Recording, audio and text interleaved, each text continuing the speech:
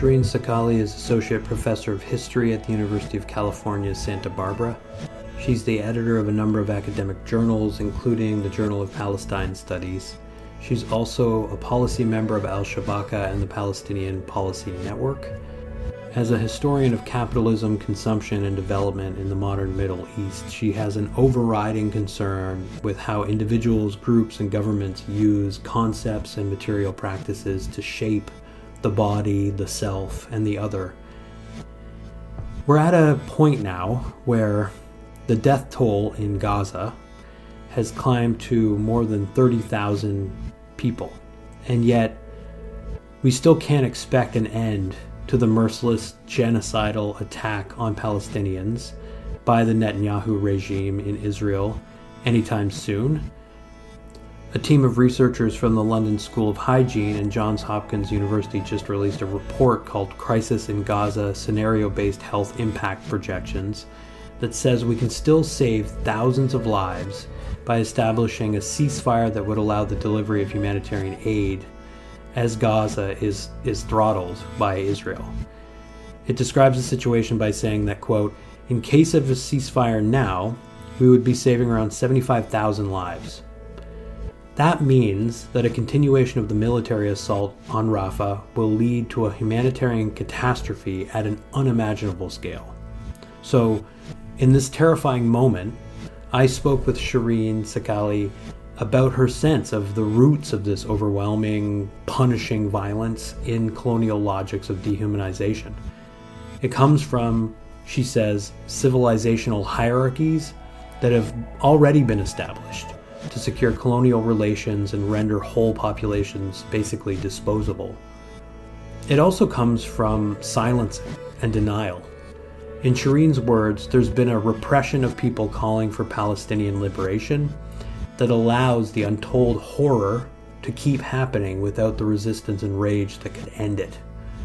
For a long time, we've been in a situation where knowledge itself, she says, has become a target of war. This epistemicide means there's no relationship between politics and the truth. In Israel, there's a tacit encouragement of the genocide by American imperialists and the agenda of those that believe in this partnership between the United States and Israel in the region. It's a thing that lets the US continue arming Israel with no conditions whatsoever. But this obscuring of the reality of genocide and the jubilation with which settlers are making Gaza unlivable is forcing Sherene, she says, to question everything that she thought she knew about the world or the notion of a rules-based international order. So, we talk about her book, Men of Capital, which is a brilliant and untold history of the Arab world through the lens of Palestinian statehood. She says that, quote, maps are actually violent processes of colonial and state formation and fundamentally constructions, in her kind of description of that book. She explains why Palestine contains an abundance of lessons about the future we're heading toward. But we start with the question of the Palestinian child, the eviction of Palestinian people from the category of the human, and the specter of a violence that aims to erase generations of Palestinian people that have not had a chance at a life. So, I just wanted to welcome you, obviously, in, incredibly dire times, like just overwhelming times where, the death toll is almost certainly much higher than Israel wants people to believe, right? The official number of Palestinians killed since October 7th is, I believe, 27,000, which is itself a staggering number, but it is likely a conservative estimate. There's an estimated 7,000 to 8,000 people missing. So it's unbelievable. And I think that's part of the problem. It's difficult for people to fathom. And so I wanted to begin with the question of children, especially, and the reality of the sheer number of Palestinian children who have died. The number is itself, shocking. Over 11,000 children. It's just, yeah, it's too much to bear. And there's been attempts to communicate what that means. For example, UN Security General Antonio Guterres said that Gaza is becoming a graveyard for children. UNICEF spokesperson James Elder said that he's running out of ways to describe the horrors hitting children there. So I think that is itself telling, right? That he's running out of ways of kind of articulating it. And yeah, I just wondered if you wanted to kind of speak to why you think communicators keep coming back to this point in their pleas for ceasefire and their, demands for an end to occupation, maybe. Why do you think the figure of the Palestinian child in particular is sort of central to the campaign of exposing the Zionist regime's genocidal intent? Thank you so much, Scott, and thank you for your real close engagement and taking seriously the work of Palestinian knowledge producers and creators. It means everything to all of us. I wanted to say the place that I follow for the most accurate numbers, in case that's helpful. Every morning I go to Mondowise, actually, which records, what day we're in. So we're in day 133 of this genocide now, which in and of itself is, as you say, beyond fathomable. And if you do go to Mondowise,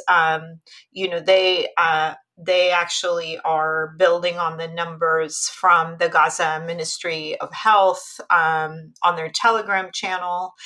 And, they also follow different rights groups who put the estimates at higher numbers. So the numbers as we know them today are 28,775 Palestinians killed in Gaza.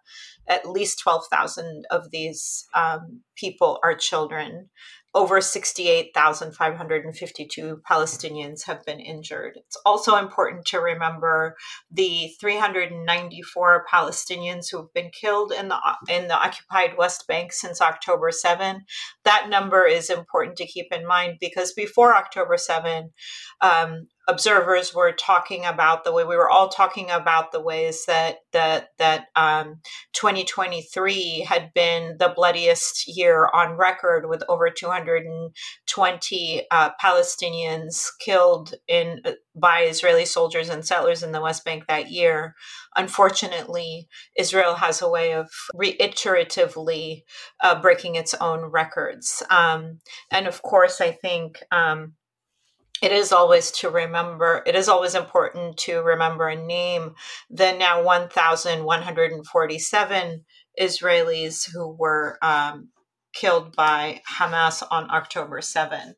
I want to, before I get to your question about the child, I want to get to also relay the kind of pain that it entails to be not only in this constant grief, but also be gaslit about it. And so one of the things that Joe Biden did from the very beginning was to play along with the most vulgar propaganda coming out of the Israeli state machine, and including questioning our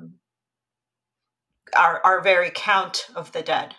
And here, and I know we'll get a chance to talk more about this in the coming hour, but it's crucial to remember that this is a U.S. war as much as it is an Israeli war on Palestine. So the figure of the child, I think it's so important to concentrate on this. And I think in a way, the child is really the embodiment of the most innocent actor that you could imagine. And I think from the very beginning, we were subject to, and here by we, I'll go back and forth in who that we is, because I hold, like most people, multiple subject positions. And I am a Palestinian, and I'm also a US citizen. And I think all of us who aren't in Gaza looking on, from the very beginning, were very clear on the ways that Israeli officials were attempting to take Palestinians out of the category of the human. And this is a technology that is very familiar to people who study racialization, genocide, massacre, slavery, the history of anti-Blackness in the United States, the transatlantic slave trade, the Armenian genocide, the Shoah, the Holocaust, on and on, right? This eviction from the category of the human, this discussion of Palestinians as human animals, right? That there are no innocents, there are no civilians in Gaza. This kind of, promise of the Gaza Nakba. And I think what's really important too about the figure of the child is that the child is also the vehicle for the future. Mm-hmm. And I think the child is the most difficult to exclude from the category of the human. And I think so many of us have been, I know for myself, I won't speak for anyone else but myself. For me, the images of the shredded children, or the children mourning the loss of their parents, or the Dunya who lost her entire family and then lost her leg and then lost her life. And it's this kind of evisceration of the child that is so deeply painful because of what it means for that the attempt to erase the generations to come, because of what it means for us to look at this kind of shattered innocence, and also what it means to balance the betrayal that one feels to look on and the betrayal that one feels to look away. It's all of those things happening at once. And I think what's really important to keep in mind here is that this did not start on October 7th. There has been a long strategy within Israeli settler colonialism, specifically targeting the question of the child. And Nadira Shahub-Kevorkian has called this unchilding in her book, Incarcerated Childhood and the Politics of Unchilding. And what she's referring to with this term is this kind of authorized eviction of children from childhood for political goals. And she, reveals how this pattern is maintained by, violent, racist, sexist, and classist machinery. And so here, I think it's important to also keep in mind the number of children under Israeli imprisonment. Right now, if you go to Defense for Children International Palestine, you'll find that there are 23 children under administrative detention, 156 children that are security detainees. And according to Defense for Children International, and here I'm quoting, each year approximately 500 to 700 Palestinian children, some as young as 12 years old, are detained and prosecuted in the Israeli military court system. And the most common charge is stone throwing. And so this is part of a broader story of the kinds of how imprisonment has been since 1967 so crucial central to Palestinian life. And in the numbers that we do have include an estimated 800,000 Palestinians who have gone through this imprisonment system. And so I think it's really important to understand those numbers and the role of the child in this process of unchilding within all of that.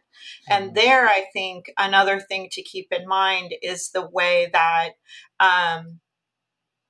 and Julie Petit, an anthropologist of Palestine, has written quite beautifully about this, the way that, especially during the first uprising which was not the first uprising, but the Intifada, the first uprising under Israeli military occupation in the West Bank that began in 1987.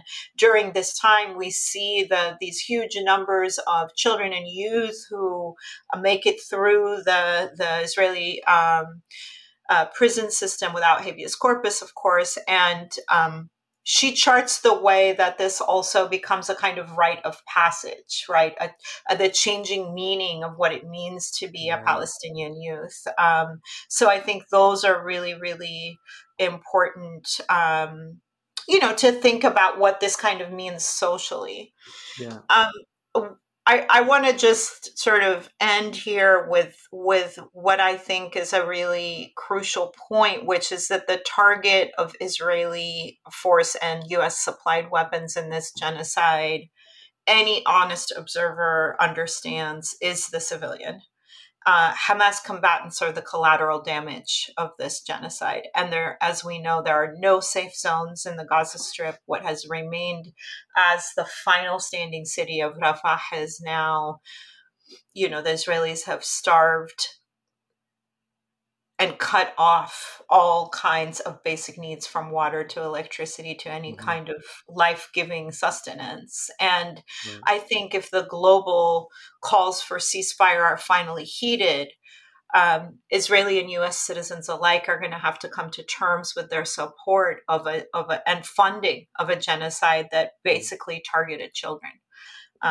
We know that they've made up 40% of this relentlessly climbing death toll. And I think that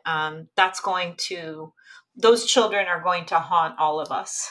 And I also just want to say in the end, and here I want to quote the words of the youth-led Palestinian nonprofit project in the Gaza Strip, "We are not numbers."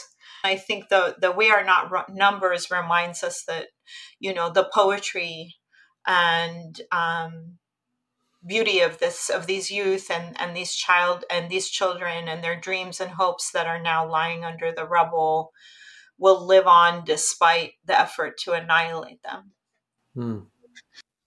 Yeah, that is an incredible account of what's at stake in human terms with the escalating death toll.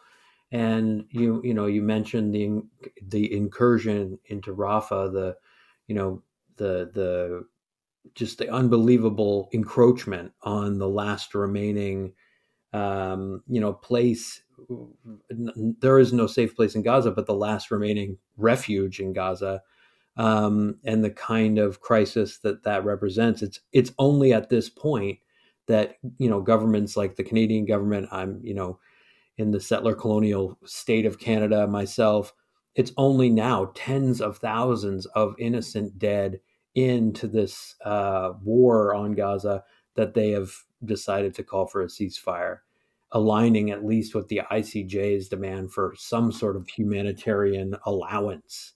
But this argument that you've made reminds me that Israel's policy of occasionally, as they call it, mowing the lawn, when the population reaches a point of unruly size and radicalization, does target children. It does target generation itself in Gaza.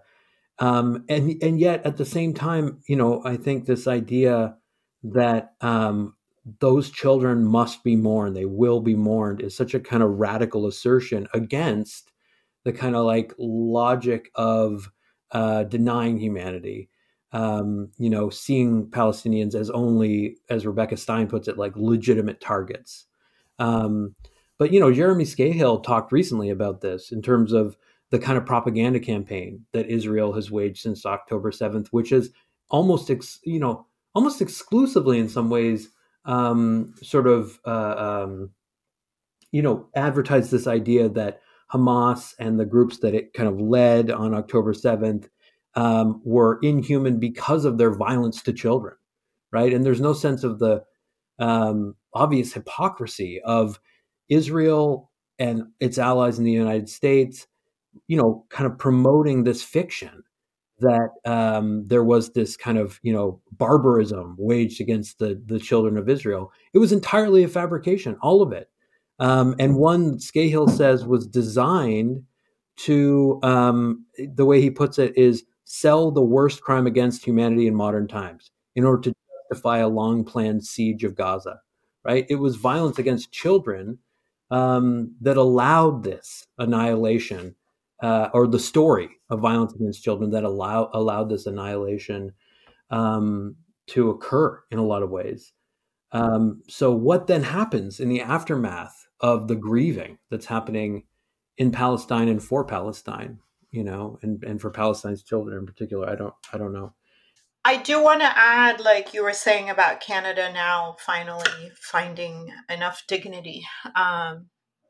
And here I want to distinguish between governments and their peoples, because we know that the peoples on the streets from, all across Canada have been calling for an end to this genocide.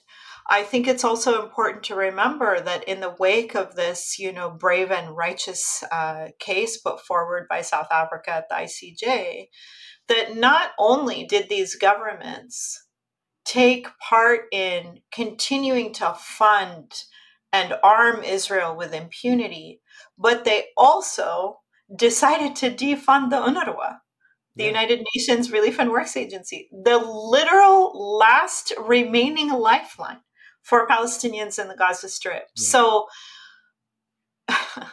it's part of the plan, right? This is the other part of it, right? That, I was watching Scahill report on this. The story from Israel is that 12 out of 30,000 UNRWA workers that were operating in Palestine were complicit in October 7th.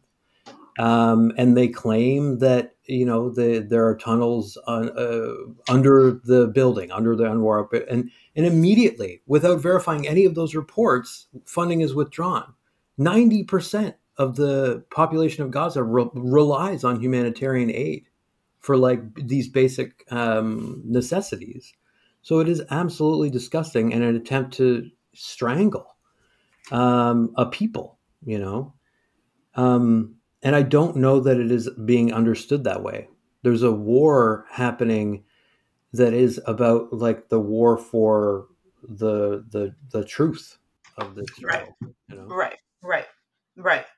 Well, I think, we see this with the kind of abject denialism of figures within the Democratic Party, Nancy Pelosi, and just that you're all China and you're all Russians, when she's talking about the pro-Palestine solidarity, or the immense repression against people calling for Palestinian liberation. And I think there's a parallel here that we might think about as we try and imagine a different tomorrow, which is, it's always so striking to me. And I think Hala Alian, the poet, talked about this, this figure of the Palestinian, this impoverished, oppressed, occupied subject who is the source of such immense threat.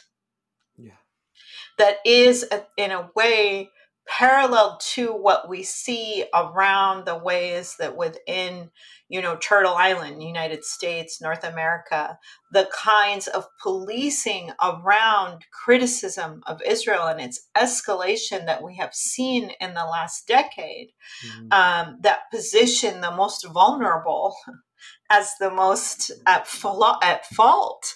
And I think what we have to, as we think forward about our strategies, and like I said, the very potential for a different tomorrow, we have to be able to kind of think through that the fear that we inspire is reveals the weakness of the people who have power over us.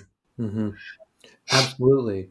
And I think that point has certainly been made within sort of post-colonial studies, to some extent, that there is a way in which the kind of internalizing of these colonial logics is something that kind of permanently fractures like your own humanity. Like there's something that's compromised in you by it.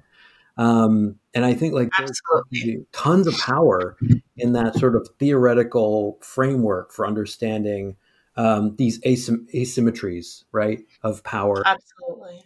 I mean, Um, yeah. on that point, I don't know if you saw this came out on Twitter that they were talking about and documenting a feature that came out in Haaretz Hebrew Mm. that had a cooking show feature about Israeli soldiers as they are living in the homes of Palestinians in Gaza and cooking in their Oh yeah. kitchens with their food. And it's like, while people are starving, while Mm. people are emaciated, and deprived Hmm. for months, and exactly as you said, this what this means for how we understand ourselves globally.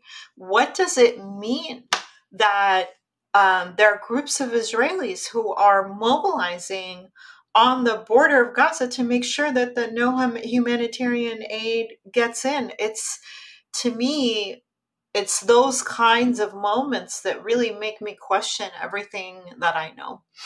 Yeah, absolutely. Honestly, it's hard not to go there.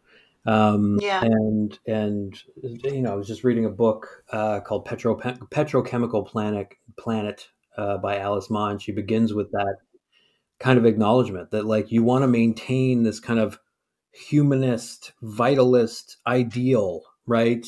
That we're all capable of recognizing how apathetic, callous, and inhumane we're being. But then there are these things, these forms of like normalized terror that remind you that actually, like, there might be something like evil in the world. And it's evil is notions of innocence and evil. These are obviously fraught terms, but these are terms that I think we sort of, as people who are trying to, decode and decipher what's happening, are forced to confront. And you've served as an editor of the Journal of Palestine Studies for almost a decade and have written extensively in that journal.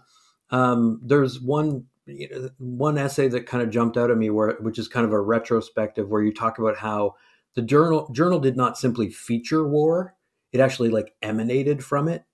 That to me is like a different idea of what of an academic journal does, right? That it is not there to just discuss war, um, to make it an object of analysis. It is at war. And like, I wondered if you could just sort of speak to what that means for you and what role you see writing playing, um, to resist this kind of, this slippage into just total war in Gaza. And the piece that you're talking about, it's called "In the Shadow of War," and it came out to commemorate the 50-year anniversary of the Journal of Palestine Studies, which is the flagship journal in the English language in the field. And what I did was I was trying to find a way to commemorate this journal. I basically was trying to look through titles, Mm-hmm. and I tried to trace the title of the word war as it showed up across time, across the 50 years. And it showed up so much that I could only ultimately do the first 2 decades. And one of the things that I was really trying to do in that work of tracing sort of the shifts in the field and what it meant, and its class politics and its gender politics and all of the things, like in every field that we struggle with and question and challenge and are born of. What I was also trying to do was to think about the archive. And this is something that is really central to my own research and my own ways of thinking, which is about how do we understand an archive Mm-hmm. and archives, in a context where there is no one official state archive. Right. And in a context in which every single every single Israeli attack on Palestine or the Palestinians has targeted archives. It's crucial for people to understand how knowledge in this last genocide itself has become a target of war. We know that 70% of Gaza schools have been reduced to rubble. We know that Israel has obliterated Gaza Central Archives, burned 150 years worth of documents, archival materials. We know that Israel has destroyed every single one of Gaza's universities, as well as destroying the entire cultural landscape, 76 cultural centers, theaters, 3 theaters, 5 museums, 15 publishing houses and bookstores, 80 public libraries, over 200 heritage sites, right? Gaza is 4,000 years old. It has an incredible array of heritage sites that dotted the Gaza Strip's cultural landscape that are now destroyed. What we're watching alongside this genocide is epistemicide, right? This policy that's mandating the destruction of cultural and historic sites, libraries, bookstores, and is very intentionally killing educators. We know that over 94 educators have been killed. We know that at this point, the numbers of journalists, every day Israel targets journalists. Every day they are targeting, the very people who are telling the story. So if we step back, I think one of the things that's so important to do in political work and in imagining ourselves to be part of movements and imagining what movements are to be is to balance humility with also acknowledging what it is that we do. And I think humbly what I would say is that writing our histories, writing our present, writing Palestinian studies, guarding the possibility of that study is itself a really important act of resistance. Mm-hmm. I had no idea that the cultural erasure, what you call epistemicide, was so extensive. I had no idea. And I mean, not only that, but this has such a long history. So, for example, in 1982, when Israel invades Lebanon, they target the PLO archive there. That PLO archive is now in Israeli university libraries. In 1948, there's a film called The Great Book Robbery that documents these processes. In 1948, it is kind of long documented that people's personal records would actually wind up in places like the Hebrew University Library, that people's libraries, their entire book collections, right? So, if you are a US citizen like myself, and I did a lot of my research at the Israel State Archive, where the documents that are Palestinian documents are all basically categorized under a label of abandoned properties and documents. So it's this language of abandonment, right, that erases actually the confiscation and the archival violence that has been at the very foundation of Israel's settler colonial project. Mm-hmm. Yeah, as though that it was a land without a people for people without a land. This kind of original rejection of the very existence of Palestinians. What you described feels like a war on the past, present, and future Absolutely. Of Palestine. Absolutely. And this is also, of course, what the journal is engaging with, right? It's Absolutely. it's a venue that's had all of these like really remarkable interventions, and I think it's important too to think about like the connection between this indigenous group and the land, right? Like the in terms of the health and the environmental impacts of the occupation, you've got an article where you talk about the false notion that the environment is separate from technology and other human constructions and waste. Like that needs to be pointed out. I really responded to the idea that ecologies are constituted out of infrastructures. That is true across the board, especially as Darren Barney puts it, like when settler colonialism kind of manifests as infrastructure. And we're in this moment now, of course, of like climate emergency, of climate catastrophe, and it does strike me that you've got regimes like the one in Israel or Russia or Saudi Arabia, elsewhere, that are willing to, embark on these campaigns of military aggression, encroachment, without any regard for the ecological impact. Right? It's not even registered, because there are obviously more, in a way, I guess, pressing or immediate or salient aspects of the annihilation happening. But you're also annihilating the environment. You write that logics of scarcity drive some of these conflicts. That this is the kind of force of elimination, as you put it, and the relationship between that and like exploitation. But what's interesting to me is that you're talking about how water, especially, is like this unbelievably scarce resource, that's sometimes also a source of like social organization and radicalization. Did you want to talk at all about how this can be brought to bear on the struggle for survival in Gaza? Palestine will be free from the river to the sea. Those are things that invoke this idea, right, of like being bordered by water. Why should we be focusing on water, as much as we are on the carnage here?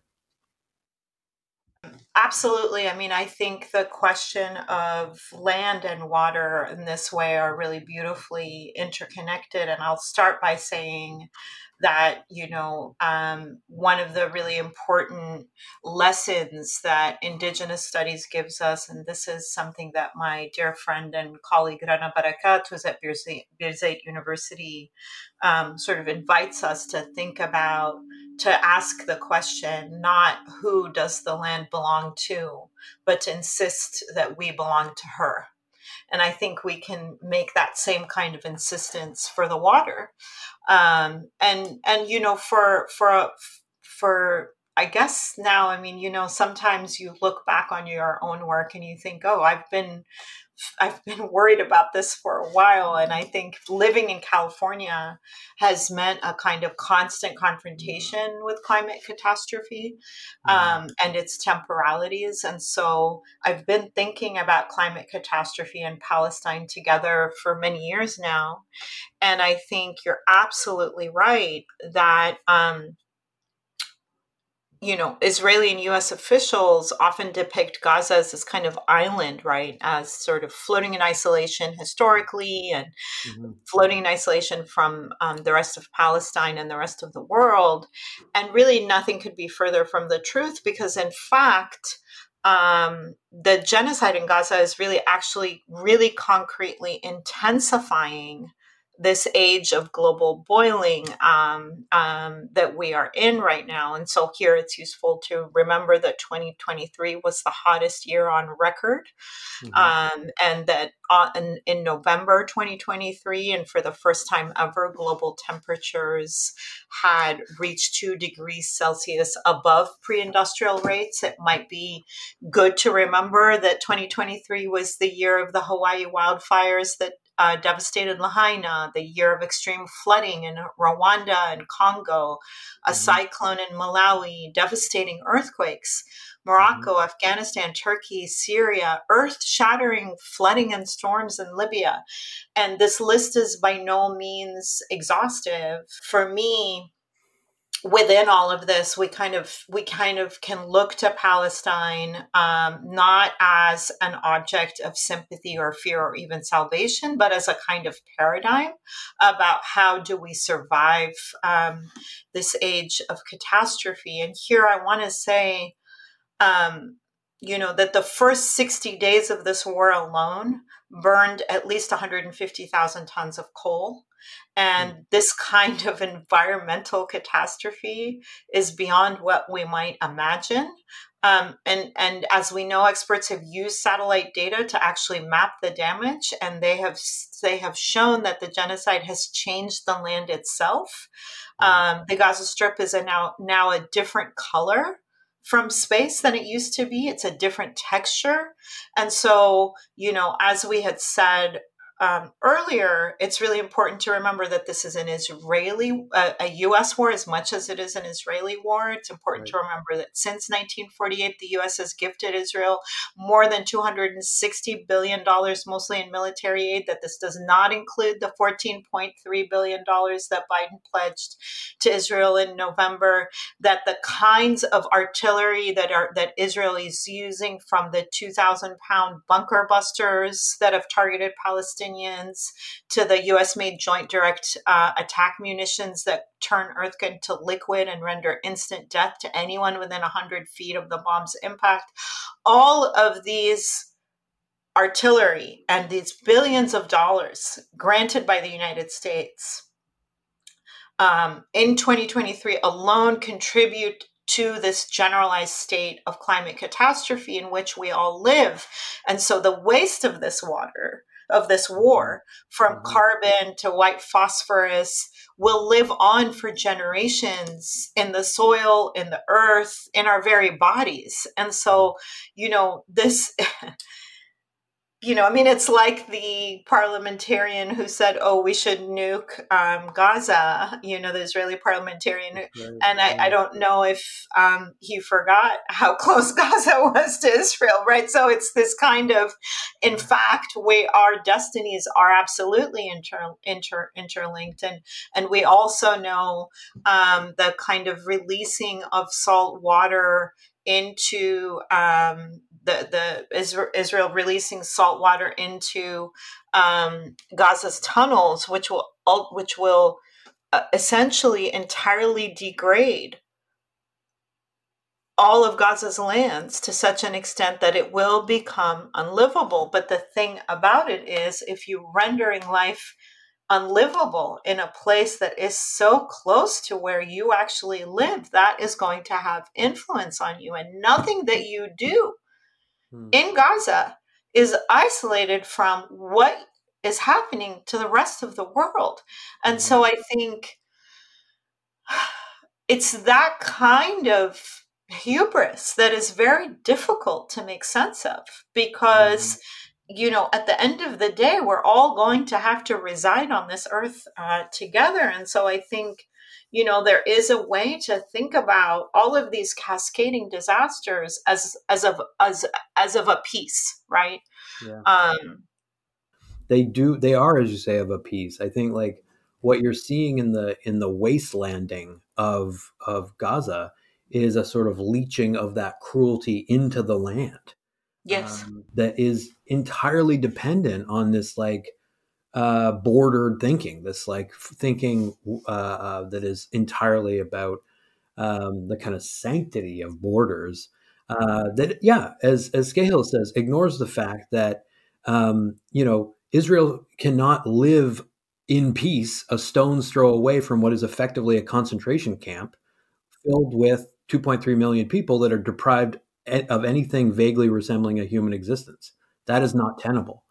And yet, this kind of bordered thinking, so to speak, makes it, operate in this kind of place of metastasis, I guess, for Israel, right? That within the boundaries of Israel, the story that Israel tells itself is that is sustainable, right?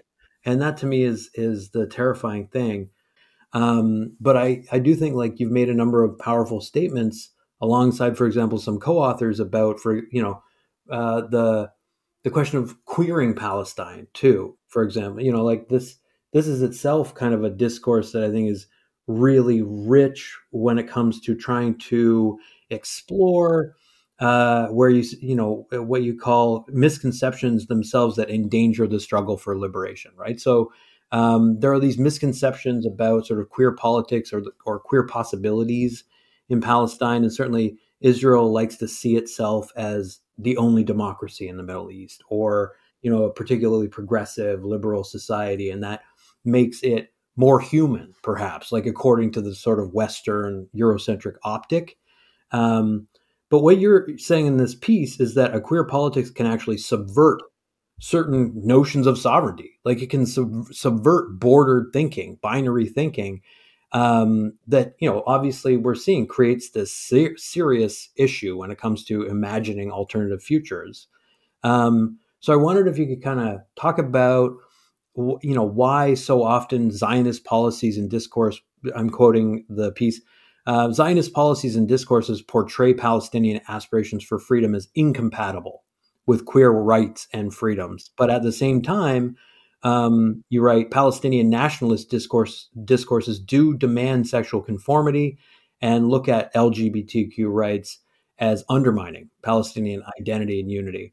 So, like, that itself is sort of an impasse. Why might finding a way to resolve that impasse be important for finding a path to liberation? Thank you.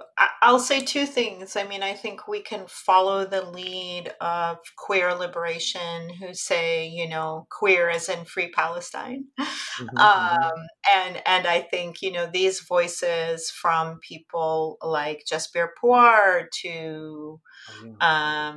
you know, Al-Qaus in Palestine, those organizers, many of the authors in this special issue that you talk about, Mm-hmm, who really have tried to relay, you know, how do we center both queer liberation and Palestinian liberation as mutually kind of constituting. And I think here, you know, I think there was an Israeli soldier who proudly, um, I proudly was carrying or pitching the rainbow flag on the beach in Gaza and saying, "No, for the first time, we have pride in Gaza." And you know, queer commentators and organizers say, you know, there's no pride in genocide. There's no pride in settler colonialism. right. So I think the questions around pinkwashing, right? Yeah. There's the Israeli policy of saying, you know, we are a safe haven for queer people, and look at the barbarism of these, you know, Palestinians, and it's often in deeply Islamophobic terms. Mm-hmm, Is a kind of tried and true strategy that is really relying on civilizational hierarchies to again exclude people from the category of the human. mm-hmm, mm-hmm, So that's saying that part. The second part that's kind of informs my own political and work and my research is how is it that we kind of refuse the epistemological trap that we're often put in as people who are colonized and writing the history of the colonized, in which we are often centering the colonizer and the settler as the origin and the ends of politics. And I think mm-hmm, we, in order to imagine liberation, we have to decenter some of that and begin asking the questions about our own political formations, about the racism, the sexism, the classism, the homophobia that punctuate our own histories and our past and our present. I think for too long, colonized people often felt like, well, if we engage those questions, then we're actually proving the colonizer right. So we'll deal with all those questions after liberation. mm-hmm, You can't deal with those questions after. You can't defer those questions. You have mm-hmm. to deal with them in the present. And I think, of course, there are, you know, in the midst of the urgency of genocide, we're not going to be necessarily centering questions of this sort. But I think the work has to constantly be centering what do we understand as freedom for all. And I think that kind of work in the medium and the long term necessitates asking the difficult questions about ourselves, and remembering that, even if there were no, even if in some magical counter reality there was no colonialism, it wouldn't be that we would be living in nirvana right now, right? We have to kind of engage those hierarchies of civilization and all of the structures of exclusion that we ourselves are engaged in. And for me, that has always entailed a thoroughgoing critique of the nation state as a structure and a source of ideology. Mm-hmm. Yeah, I mean, I talked to Ingrid Waldron, who's African Canadian sort of expert, I guess you'd say, or leading voice in environmental racism. And what she says in her book, There's Something in the Water, is that there are all these boundary making projects that constitute social hierarchies that themselves are like at the root of so much of the violence that racialized people, let's say, experience. So Yeah. sovereignty is central to that, the kind of perpetuation of that, the normalizing of it, I think. And so it makes sense to continually come back to that. And I think maybe it makes sense to talk about your book, Men of Capital, here, right? Like, this is a book that theorizes sort of the relationship between Palestinian identity to notions of the state. You write in that book that given the widely scattered realities of Palestinians, the continued siege and occupation of Gaza, the occupation of the West Bank, and the persistence of statelessness, it's compelling to search the Palestinian historical record for what went wrong. But in such a search, it's almost inevitable that nationalism, its lack, its strength, or its weakness, will stand as a metonym for politics. So it feels like you're saying, like, you're trying to do a diagnosis, like what went wrong, and you see at the core of it like the state. And I think like the question you ask in the book about why invoking the idea of the state has to be the precondition for politics is just really, really crucial. You're basically asking why statehood must always be what you call the measuring stick for whether people can remain where they are. Um, it can be too abstract, though. Like even when I'm talking about boundary making projects and the creation of social hierarchies, I think like you can lose people in the abstraction of it. But in the case of the question of Palestine, like it's inescapable, it's material, it's about life or death. So why do you keep coming back to it? Is perhaps the question. Well, thank you again. I mean, I'll step back to just say a couple things about the book Men of Capital, which is that the book is primarily an engagement with a group of actors who have been erased by both the settler colonial historiography and the nationalist historiography. The settler colonial historiography, as you have laid out, land without a people, people without a land, right? The Zionist mantra, the kind of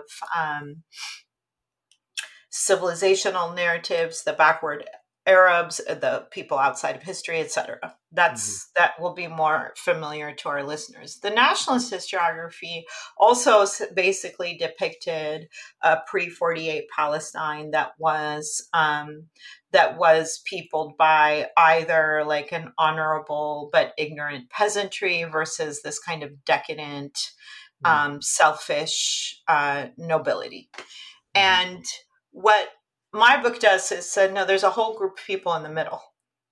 And this group of people were thinking about profit and progress as intimately linked.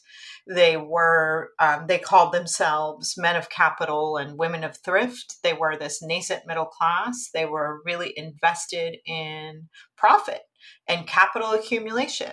So why tell that history? For a couple of reasons. One is because I think it's really important for people to understand, apropos getting out of colonized kind of epistemological traps, is that capitalist transformation in most of the world was taking place even before European presence and dominance, right? So capitalist transformation throughout most of the world, but especially the Eastern Mediterranean and North Africa, is happening through the commercialization of agriculture, not through industrialization. So there was already a land market in Palestine before European influence increases the tension around this kind of broad scale process of large plantations being owned by absentee urban landlords, such that the actual people who lived on the land were not the people who were selling the land. And that process is happening throughout the Middle East and North Africa. What is that? Why does that matter? Well, it matters because we have to understand what are the intellectual traditions and formations of our own social landscapes that have been informed by capitalism. So one of the findings of the work is that, we tend to think of Pan-Arabism as inextricable from Gamal Abdel Nasser's more socialist project in the 1950s. But the actors that I and many, many others have studied actually show a kind of Pan-Arab project that was contingent on understandings of capitalist utopia. So the idea here isn't simply to unearth, recover these stories, but rather to critique them. So that's part. So my contention is to say, perhaps we ought not to always look at what went wrong, but rather to also look at what actually was happening. Right. So that's one part. The second part is the question of the state. Okay. So you understood me absolutely correctly, which is that I'm saying people's rights to live on the land that they resided on for hundreds and hundreds of years should not be determined based on whether or not, based on what boundaries national or imperial powers drew on a map. We know that maps are actually violent processes of imperial and colonial formation. We know that they are constructions on the territory itself. And I say this because one of the Zionist talking points will be to say, Palestinians never had sovereignty over the land and thus they don't exist as such, right? And I think here what's really important is to look at the kind of deeper history, not that deep, right, which is the history of the mandatory rule that happens post-World War I, where the British and the French British and French governments are essentially taking the spoils of World War I and taking over the colonies of the three empires that had met their demise: the German, the Austro-Hungarian, and the Ottoman. And it is in that distribution of the spoils of war that we see the constitutive contradiction of international law, in which there is all this lip service to self-determination, a concept long kind of celebrated as a creation of Woodrow Wilson that was in fact first introduced by Lenin. And so we know that longer story of those battles over utopic imaginaries. And what's important to understand about the mandatory rule is that it was a kind of thinly guised form of imperialism, of colonialism. The one thing that distinguished it from previous forms of imperialism was the promise of an eventual state. So what we're talking about here are the British and the French ruling the Eastern Mediterranean. We see the French are in what would become Syria and Lebanon. We see the British in Iraq, Transjordan, and Palestine. Mm-hmm. One of the things that's happening here is a politics of deferral. you will get so within the mandate document, what it actually says, and this is Article 22 of that document, which says, yes, these people they will eventually be able to be independent, but we're going to support them because they can't stand up on their own. So you see here an infantilization of the colonized subject. So all of this is happening in an area that people who, lived on these lands for years would understand as Greater Syria, right? Mm-hmm. Who people had experienced it as El-Sham, right? So what the invitation here is to think beyond these kinds of 20th century boundaries is the only way to understand people's relationship to the land.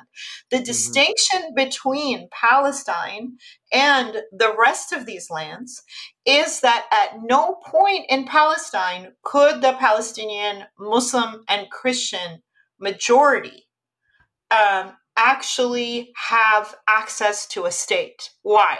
Well, because in 1917, the Balfour Declaration, which would later become the juridical infrastructure of British mandatory rule, essentially promised the British facilitation of the Jewish national home, while safeguarding, quote unquote, the rights, the civil and religious rights of the quote unquote non-Jewish people. What's happening here in the Balfour Declaration? Number one, Jewish becomes this ethno-national identity in Palestine. Right. And number two, the Palestinian Muslims and Christians become partitioned from Palestinian Jews, who are at this point 5% of the entire population. So what you see is a partition of people deserving versus undeserving of a state, people who have access to political rights and those who don't, right? So from the very beginning, the Balfour Declaration is premised on the denial of Palestinian political rights and the denial of a Palestinian peoplehood.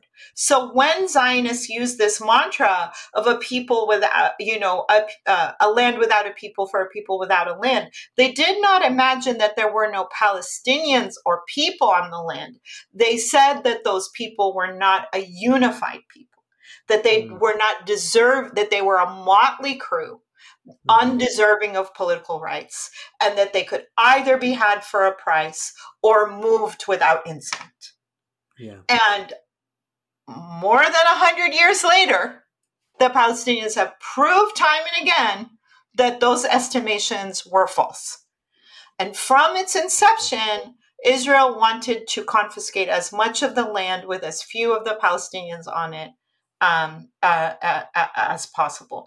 And so what I'm trying to say here is I reject the formula that we don't exist as a people, because we had been, from the very inception of the modern nation state as we know it today, in this interwar era under colonial rule, was premised on the erasure of our peoplehood. Yeah, I mean, that is so powerfully put. It's just, it conveys this idea that what we're talking about now is the outcome of a kind of colonial settler social engineering, right? Partitioning, dispossession, that like leads to the contemporary moment where the choices are unimaginably limited. Where, as Nadia Yaqub said to me, you can disappear slowly, you can disappear quickly, or you can fight, right?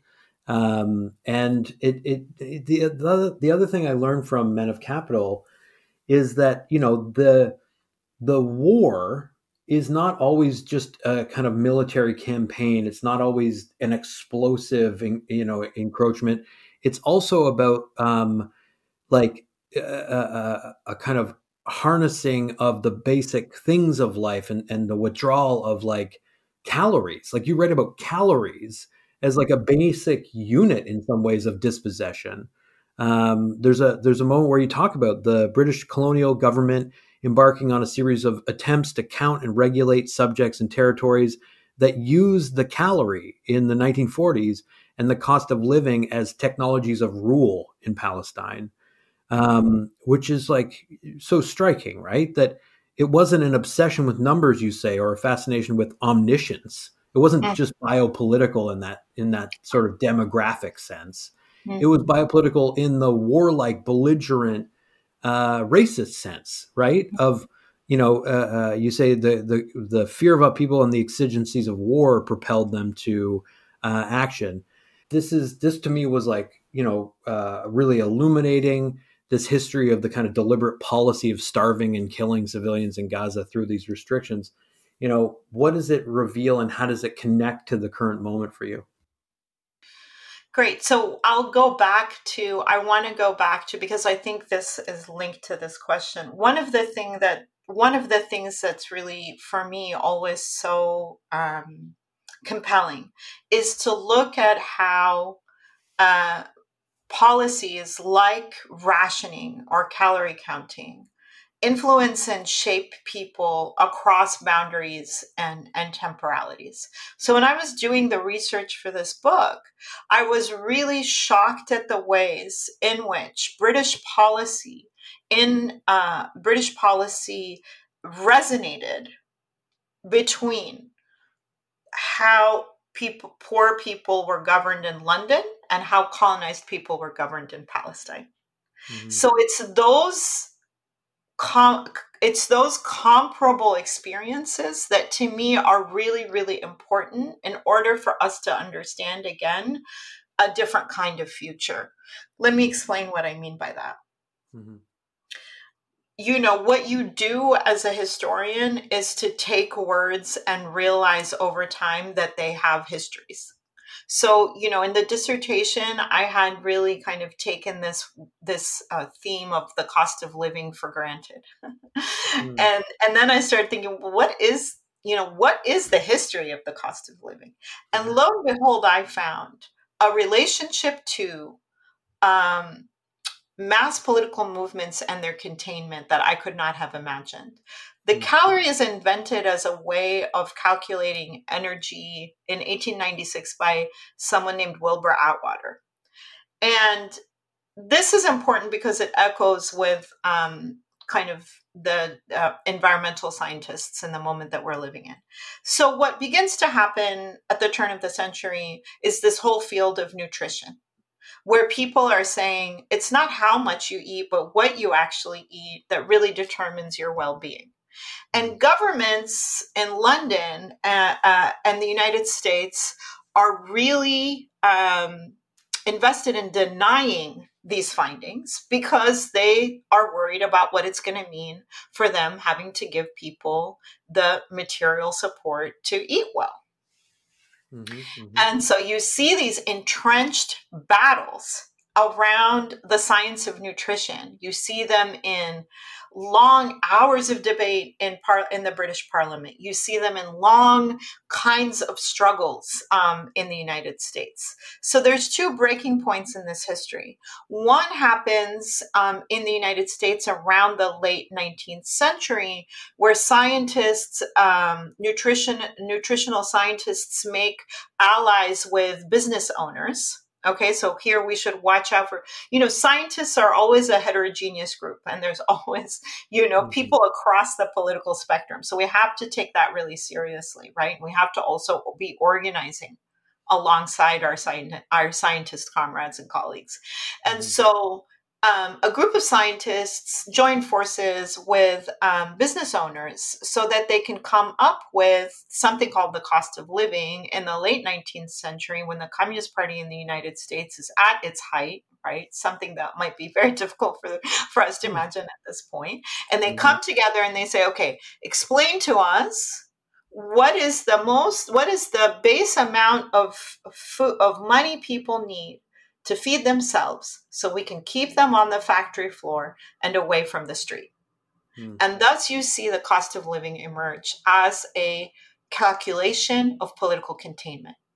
Right. In the United Kingdom, the calorie and the science of nutrition does not ascend until war makes it a necessity. So the British don't actually start using caloric intake and nutritional standards until World War II.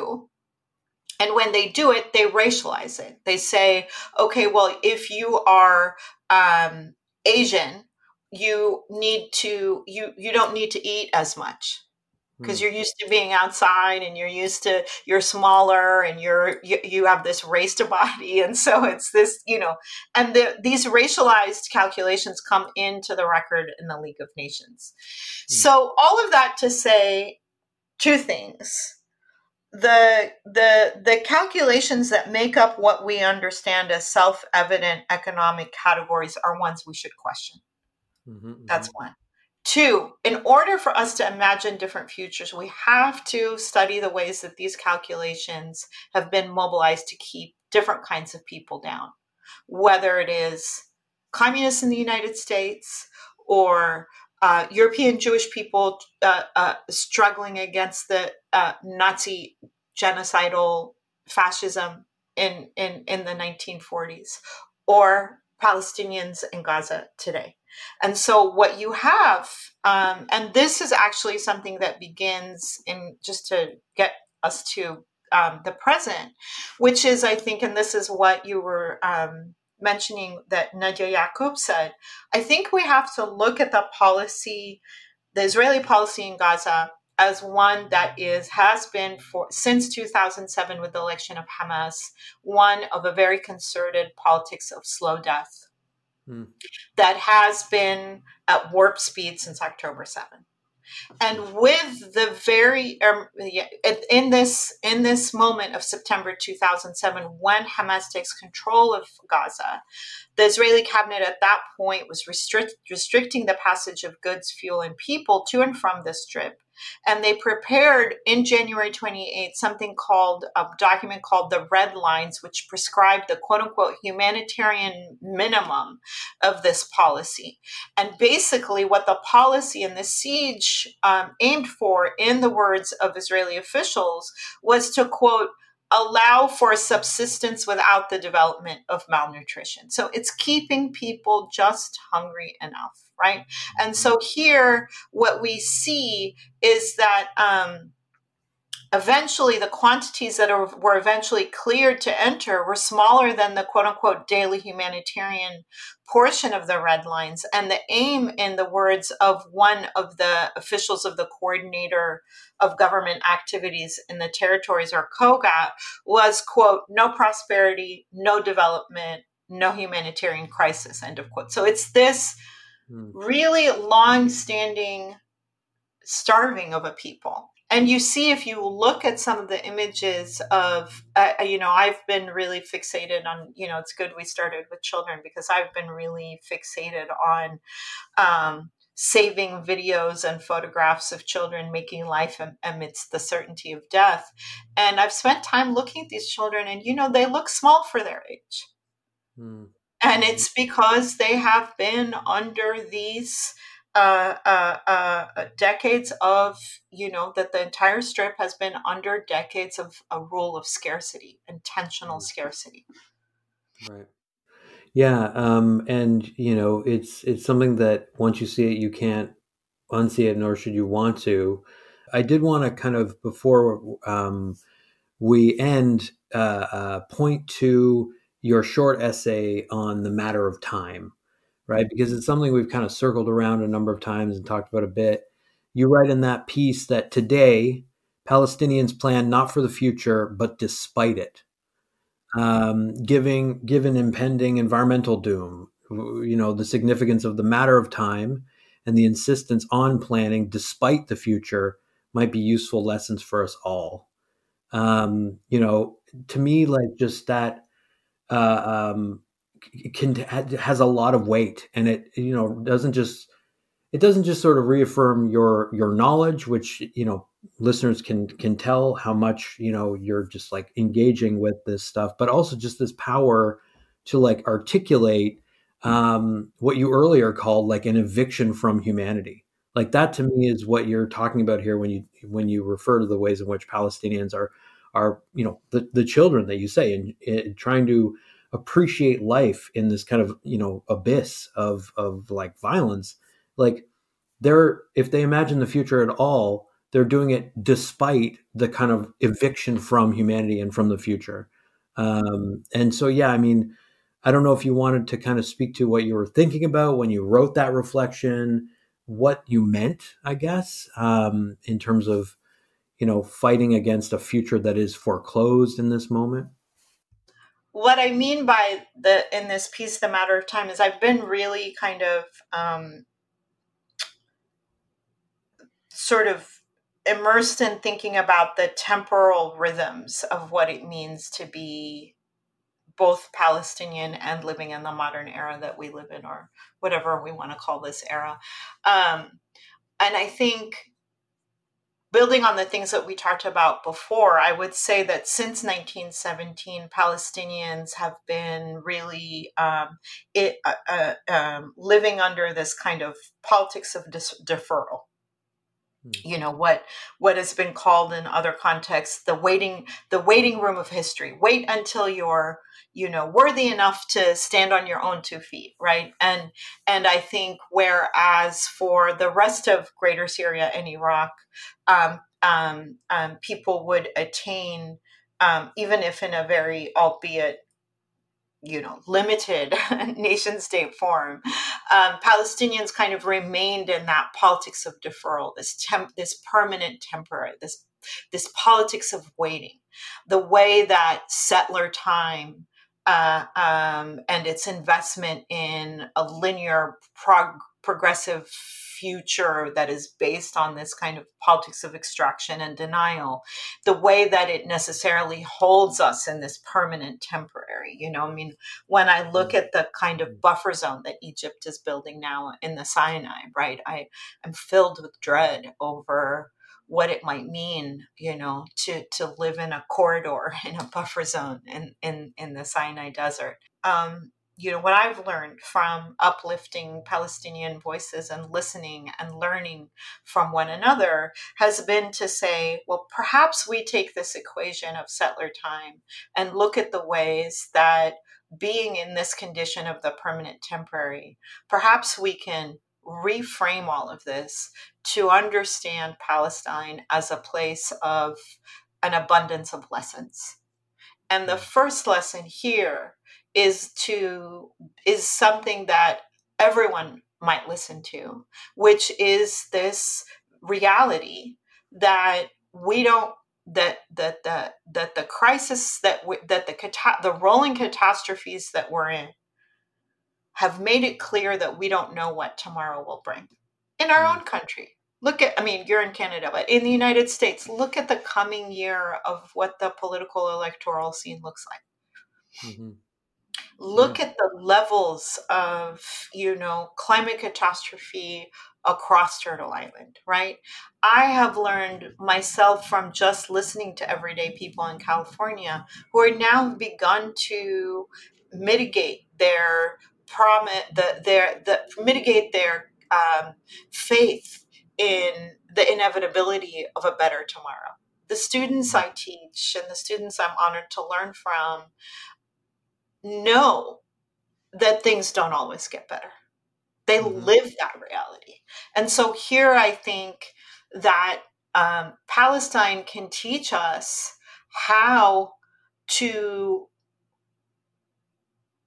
basically center the idea that we're going to live to fight another day. And that the kind of realities that we live in require that kind of day-to-day humility. And I think also, Palestine has a number of other lessons that it can offer us.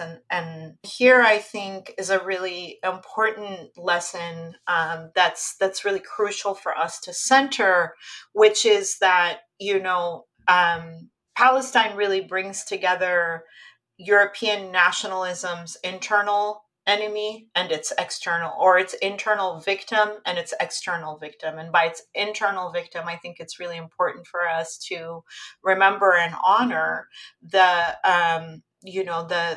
reality that anti-Semitism in Europe in the 19th century was based on this idea of racial science that categorized people as biologically irredeemable, that should be subject to the their eviction from humanity. We have seen what this looks like. We understand that racialization to be parallel to the colonization of Black and Brown people across the world. And we understand also that the racialization of Jewish people in Europe would lead to industrial scale genocide. And that genocide under Nazi rule was one that was honed in Central Africa, as the recently departed president of Namibia, Hygiene, reminded us after the historic ICJ ruling in South Africa's brave and righteous case therein. And here I want to say that Zionism, it's important to understand that Zionism was one response of many to this ubiquity of anti-Semitism in Europe, and that it would not become the most popular or the most prevailing response until the rise of Hitler to power in 1933. The tragedy of Zionism is that it was an attempt to exit from these European racializing practices that Cedric Robinson, the Black radical tradition, have traced, analyzed, and dismantled. But the tragedy of Zionism is that it's attempting to leave Europe to exit these hierarchies, but when it arrives to Palestine, it refashions them. So I think the first lesson that Palestine teaches us is to imagine freedom both against and beyond the framework of national territorial sovereignty, in the idea that our problem can't also always be our solution. We need to figure out how to think and feel beyond the nation state. Yep. I 100% agree, and I concede that it feels like it's against all odds that we're making that imperative, but I don't care. Like I agree with the kind of oppositional spirit of that, and I don't care about the odds of it working. I think it's obviously at the root, and we need to be addressing this issue at like the root.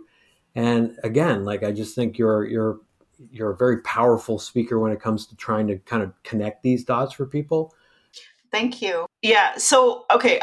Because I do think it's really important, this question that I like, the second thing that I want to say, which is that I think what Palestine teaches us is to center radical empathy.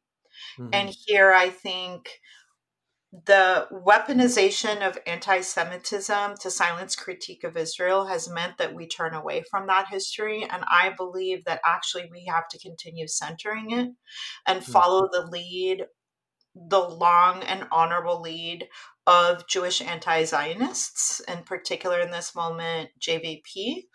And I think it's also really, really important to hold the history of the genocide of the Jewish people, which in Hebrew is Shoah, which means catastrophe, and the history of the Nakba, which also means catastrophe in Arabic, together, which is not to make them comparable or in any way parallel, because that's shallow and ahistorical, but rather to look at the Shoah and the Nakba together, to think about the centrality of catastrophe for both Palestinians and Jewish people. In this last sentence, I said Jewish, I didn't say Israeli. And here I think it's really important for us. The other lesson that this question brings to the fore is how much language itself is a product of history. And that we have to dismantle the languages that we've received. So earlier when I was talking about 1917 and Palestinian Jews, the thing that happens is with European Jewish settlement coming into Palestine, that category of Palestinian Jews for the most part disappears from records, because it gets brought into the broader category of the Yishuv, what European Jewish people call themselves, the settlement community. So what I mean here by the question of language is, look at the binaries that we understand as crucial to the history of Palestine and Israel. And here I just want to look at two binaries: Jewish and Zionist, and Arab and Jewish. Jewish and Zionist are kind of have been taught to us as synonyms, but they are not, right? You can be Jewish and not a Zionist. You can be Zionist and not be Jewish. I know this sounds simplistic, but we still have to say it, right? Like, Judaism is the world's first Abrahamic monotheistic religion. It's 4,000 years old. Zionism is a nationalist political movement that began in the 19th century. It's really important to continue breaking down that seemingly synonymous categories. The second set is Arab and Jewish. And here I think it's really important for people to understand that basically until the 12th century, most Jewish people lived under Muslim and Arab rule. The category of Arab Jewish is a long historical one. In fact, there was a language called Judeo-Arabic, which was Arabic and Hebrew letters. And that is the language that figures like Maimonides, who's one of the most important Jewish philosophers, wrote in, right? When he lived in Fustat, which was Cairo at the time. And so it's really important to think about, and Palestine really invites us to think about the ways in which Arab Jewish became an impossibility. To be both Arab and Jewish became an impossibility as a result of these ethno-national conflicts, right? That category becomes an impossibility both because of Zionism and Arab nationalism. And we really have to reject those binaries. And then the last thing I'll say is, gets us a little bit back to children and storytellers. I think the question of the power of storytelling is one of the most compelling ones that Palestinians offer us. I think there's such a long Palestinian tradition of storytelling as a way not just to reflect history, but to shape it. And the people I rely on here are, historians like Rosemary Sayegh, who kind of first shaped the practice of oral history to tell Palestinian stories. And she reminds us that telling our stories is a way of living despite catastrophe, a way of perceiving the world and acting towards it. And here I think we got to keep listening to the storytellers on the ground in Gaza, veteran journalists. I mean, Wael Dahdouh is now in Qatar, but so many of us watched this veteran journalist as he lost so many members of his family and continued showing up to tell the story, to influencers turned journalists like Bisan Auda, to the youngest journalist in Gaza now, Lama Jammous, who is this wonderful 9-year-old who has 700,000 followers on Instagram and who is telling the story of what's happening in Gaza from the perspective of a child. Yeah, I mean, there's so many examples, right, of the persistence of that steadfastness in this moment of like unreal torment, and that is there's in that some sense of, if not hope, wonder. Like, to think that life can persist in spite of that is unbelievable, and yeah, I share the sense that like, the story that will be told when this violence is stopped will matter. It will matter. It will determine, because now Israel is basically waging war like every 2 years. Like, it's now utterly banal, the war on this scale.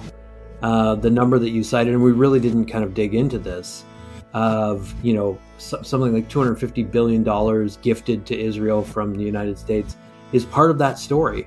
That needs to be told. Like, this is a joint U.S.-Israel attack. Absolutely. And that needs to, I think, be part of the, as it were, the narrative. But I just, appreciate again the wealth of knowledge and just your ability to recount these stories for us, because I think at the very least, we need to continue paying attention, and we need to keep talking about what's happening, because there's enormous danger in allowing it to happen without eyes on Gaza, without concern. Absolutely. So I really, really appreciate it. Thanks so much. Well, I appreciate you. Thank you so much.